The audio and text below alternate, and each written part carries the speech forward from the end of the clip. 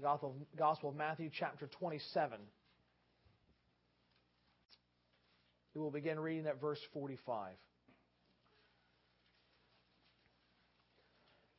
Now from the 6th hour there was darkness all over the land until the 9th hour. And about the 9th hour Jesus cried out with a loud voice, saying, Eli, Eli, lama sabachthani? That is, my God, why have you forsaken me? And some of the bystanders hearing it said, This man is calling Elijah.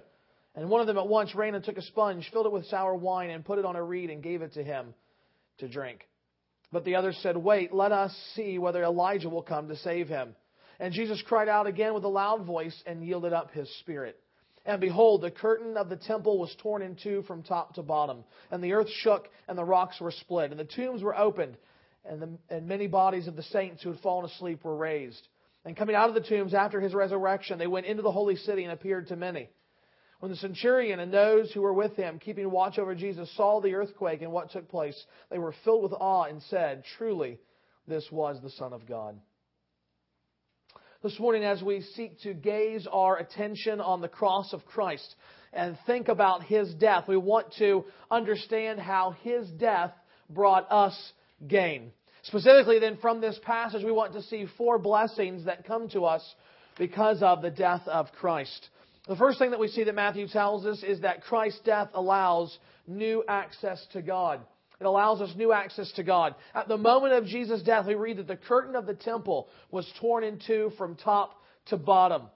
Now, Matthew being a Jew writing to Jews, this is certainly the Jewish temple in Jerusalem standing at that time.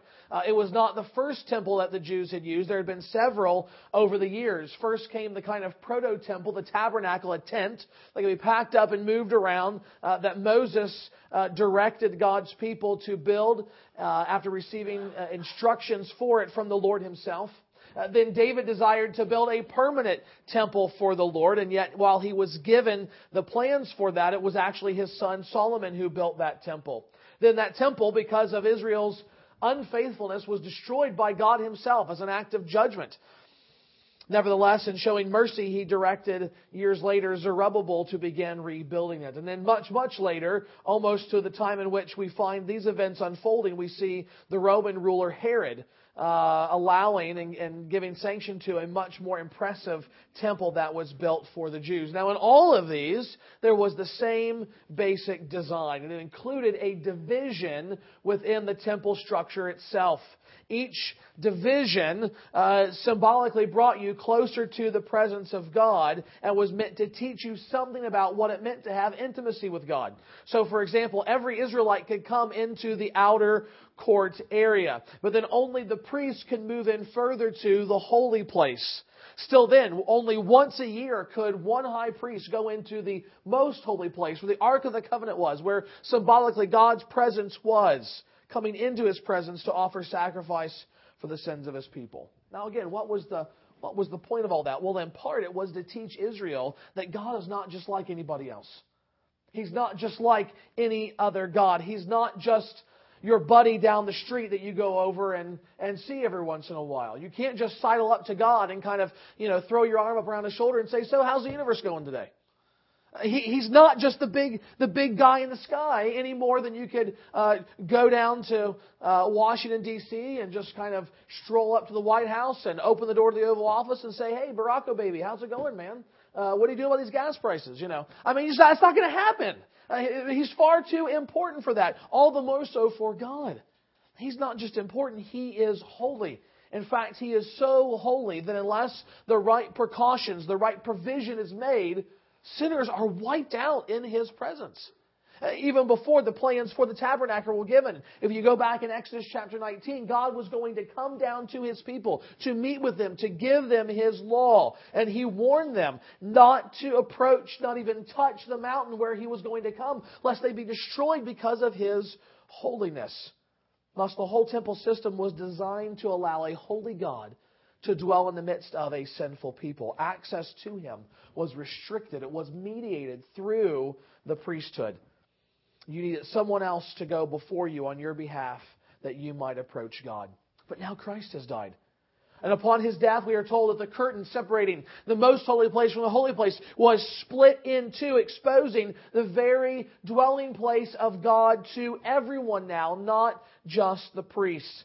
Through His death, Christ has provided a new and a better way to God. So that when we desire to come to God, we don't need to come through priests or sacrifices or temples. Christ is our high priest. Christ is our sacrifice. Christ is our temple. He is where we go to meet with God.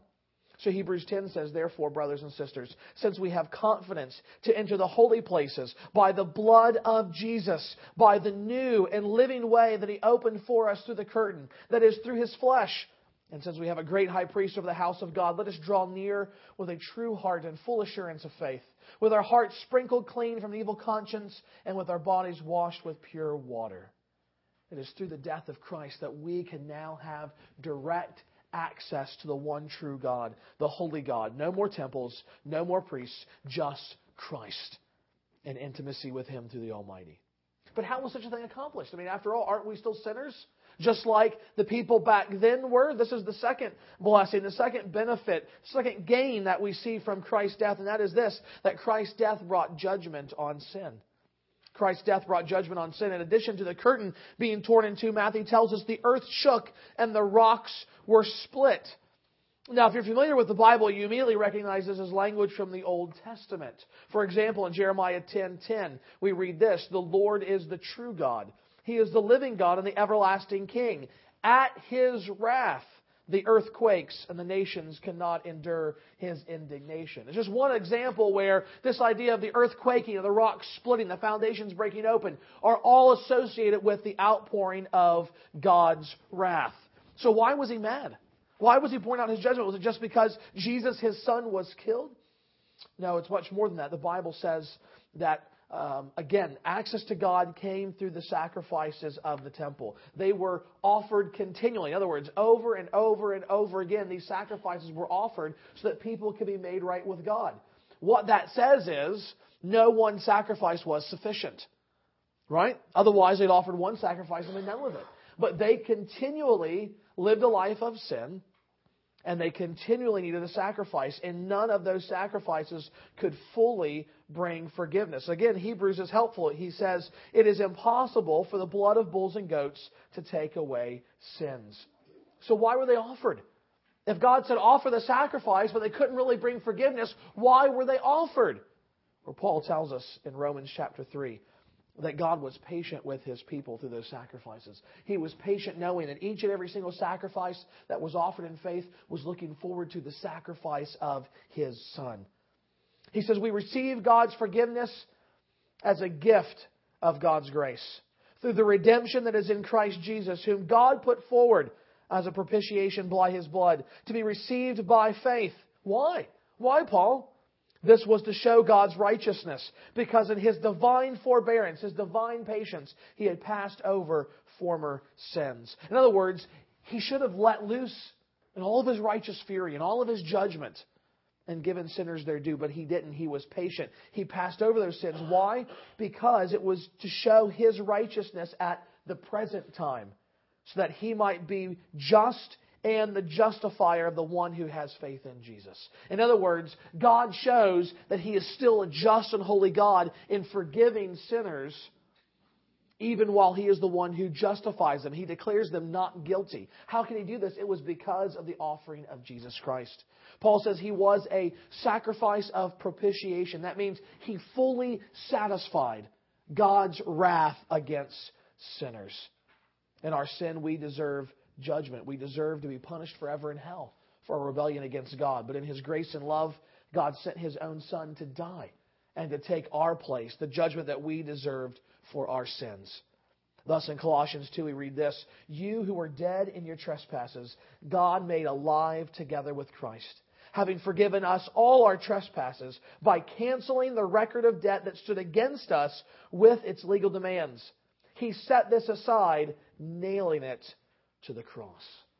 Jesus could bring people to God because He satisfied God's wrath against them. He paid their debt of sin. He died for sinners that they might be forgiven. More than that, though, the third thing that we see is that Christ's death gives hope of the resurrection. Christ's death gives hope of the resurrection. Listen to verses 51 through 53. Behold, the curtain of the temple was torn in two from top to bottom, and the earth shook, and the rocks were split. The tombs also were opened, and many bodies of the saints who had fallen asleep were raised.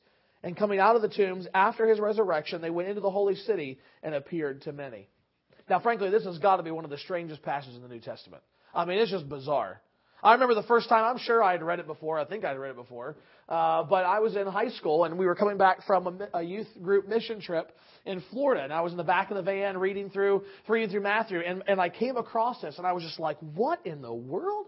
How come I've never heard a sermon on this before? No one ever talks about this. And I read it again, and I read it again. I'm just thinking, what is going on here?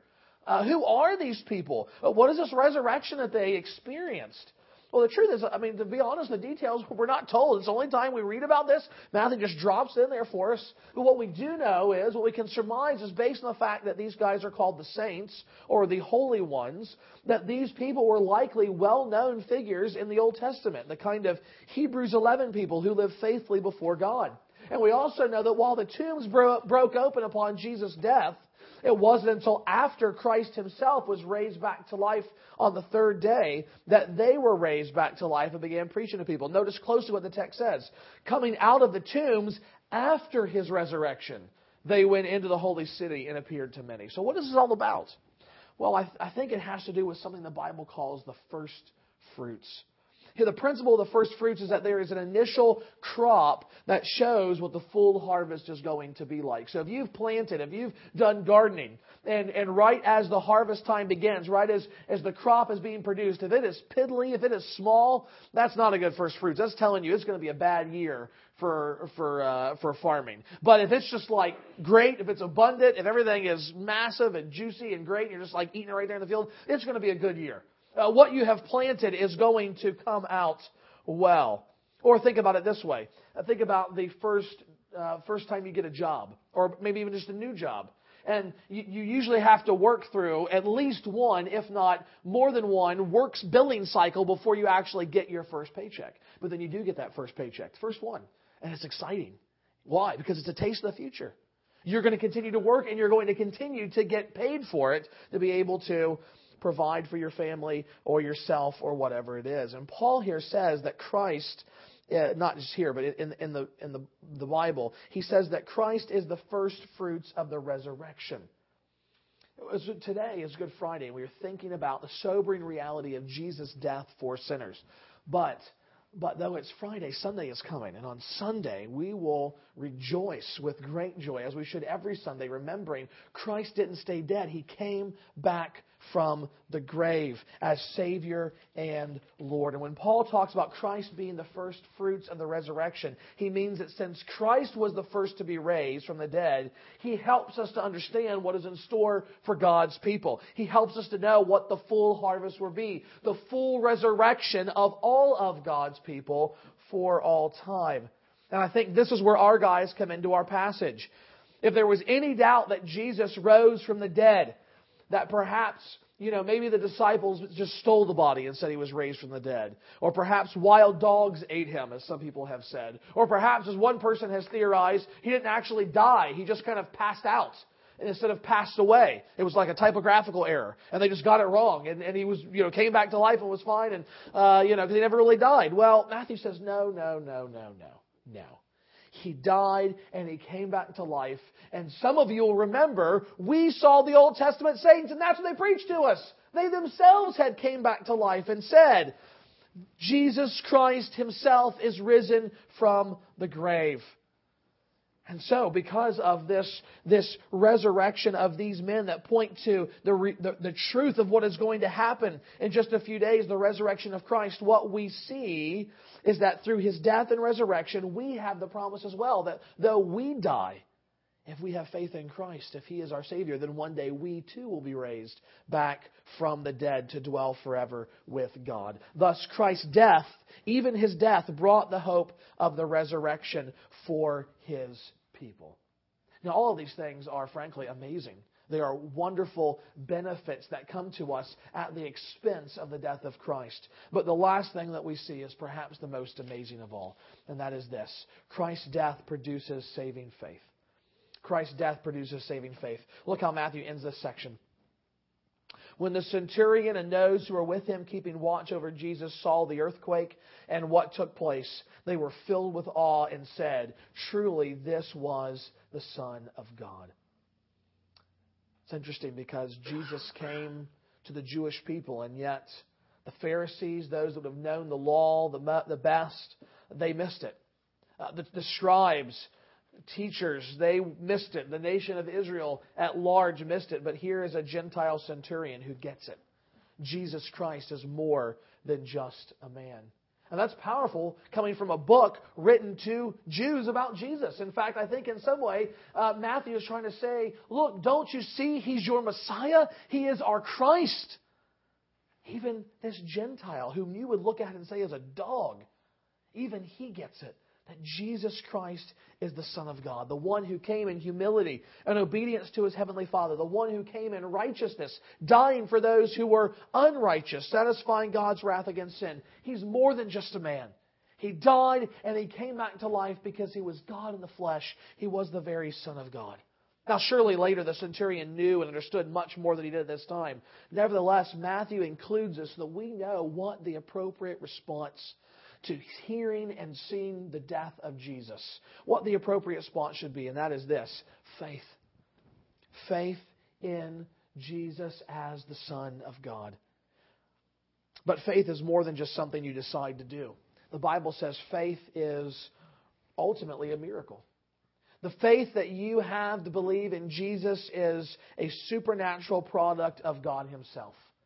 Why? Well, why is that? Isn't it we have faith in lots of things, don't we? Yes. But the Bible is clear. When we put our faith in God, something special is happening. Because at the end of the day, we're not prone to believe God. The opposite. We're prone to despise Him, to go away from Him. In our sinfulness, our nature will not allow us, nor do we want to trust God. The prophet Jeremiah said this: "The heart is deceitful above all things and desperately sick. Who can understand it?" You watch the news some night and you get that real sense, don't you? What in the world? How can people do that? Furthermore, in his letter to the Ephesians, Paul explains in principle what this means. Without Christ, humanity is spiritually dead in their sins and in their trespasses against God's law.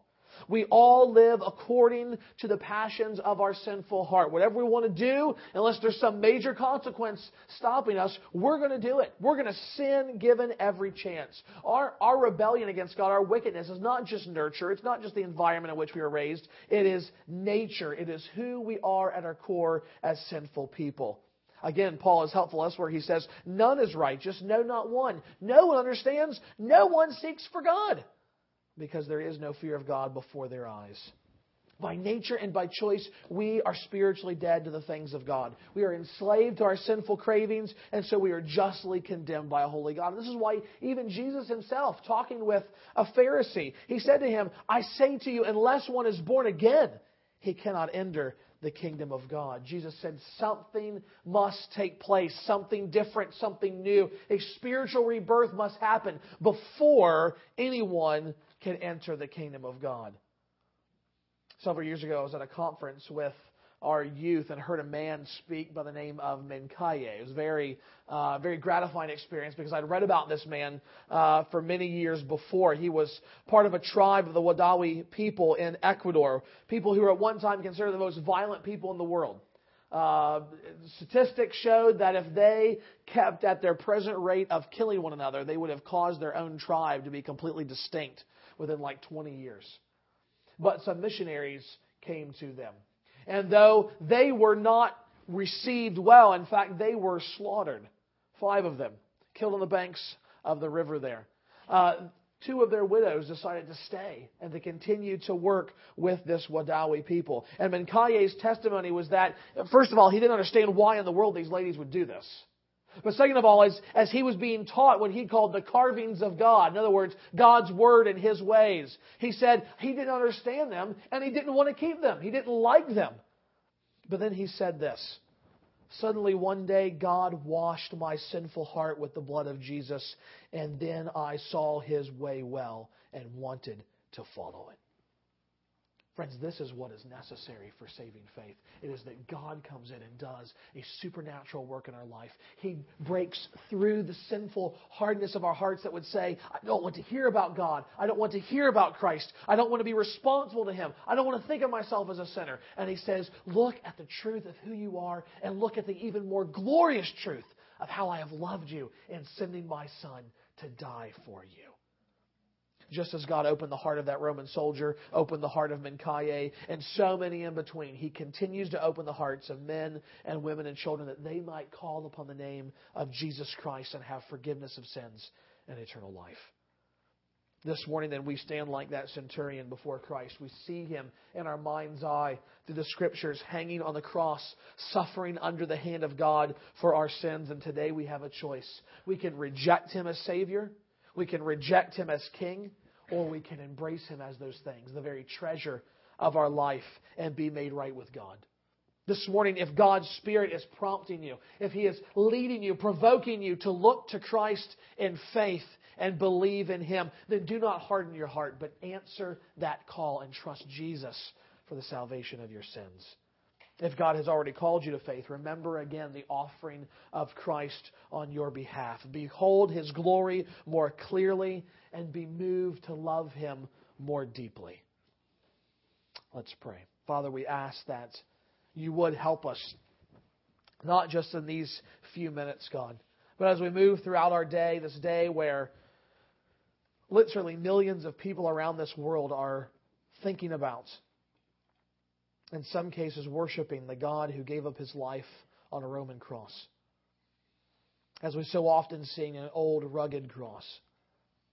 God, keep that picture of Christ dying for His people in our mind's eye. God, help us to remember it, to think about it, to dwell on it, being humbled by it, that an infinitely glorious and holy God would love sinners like us, even to the point of offering His own Son as a sacrifice necessary for our sins.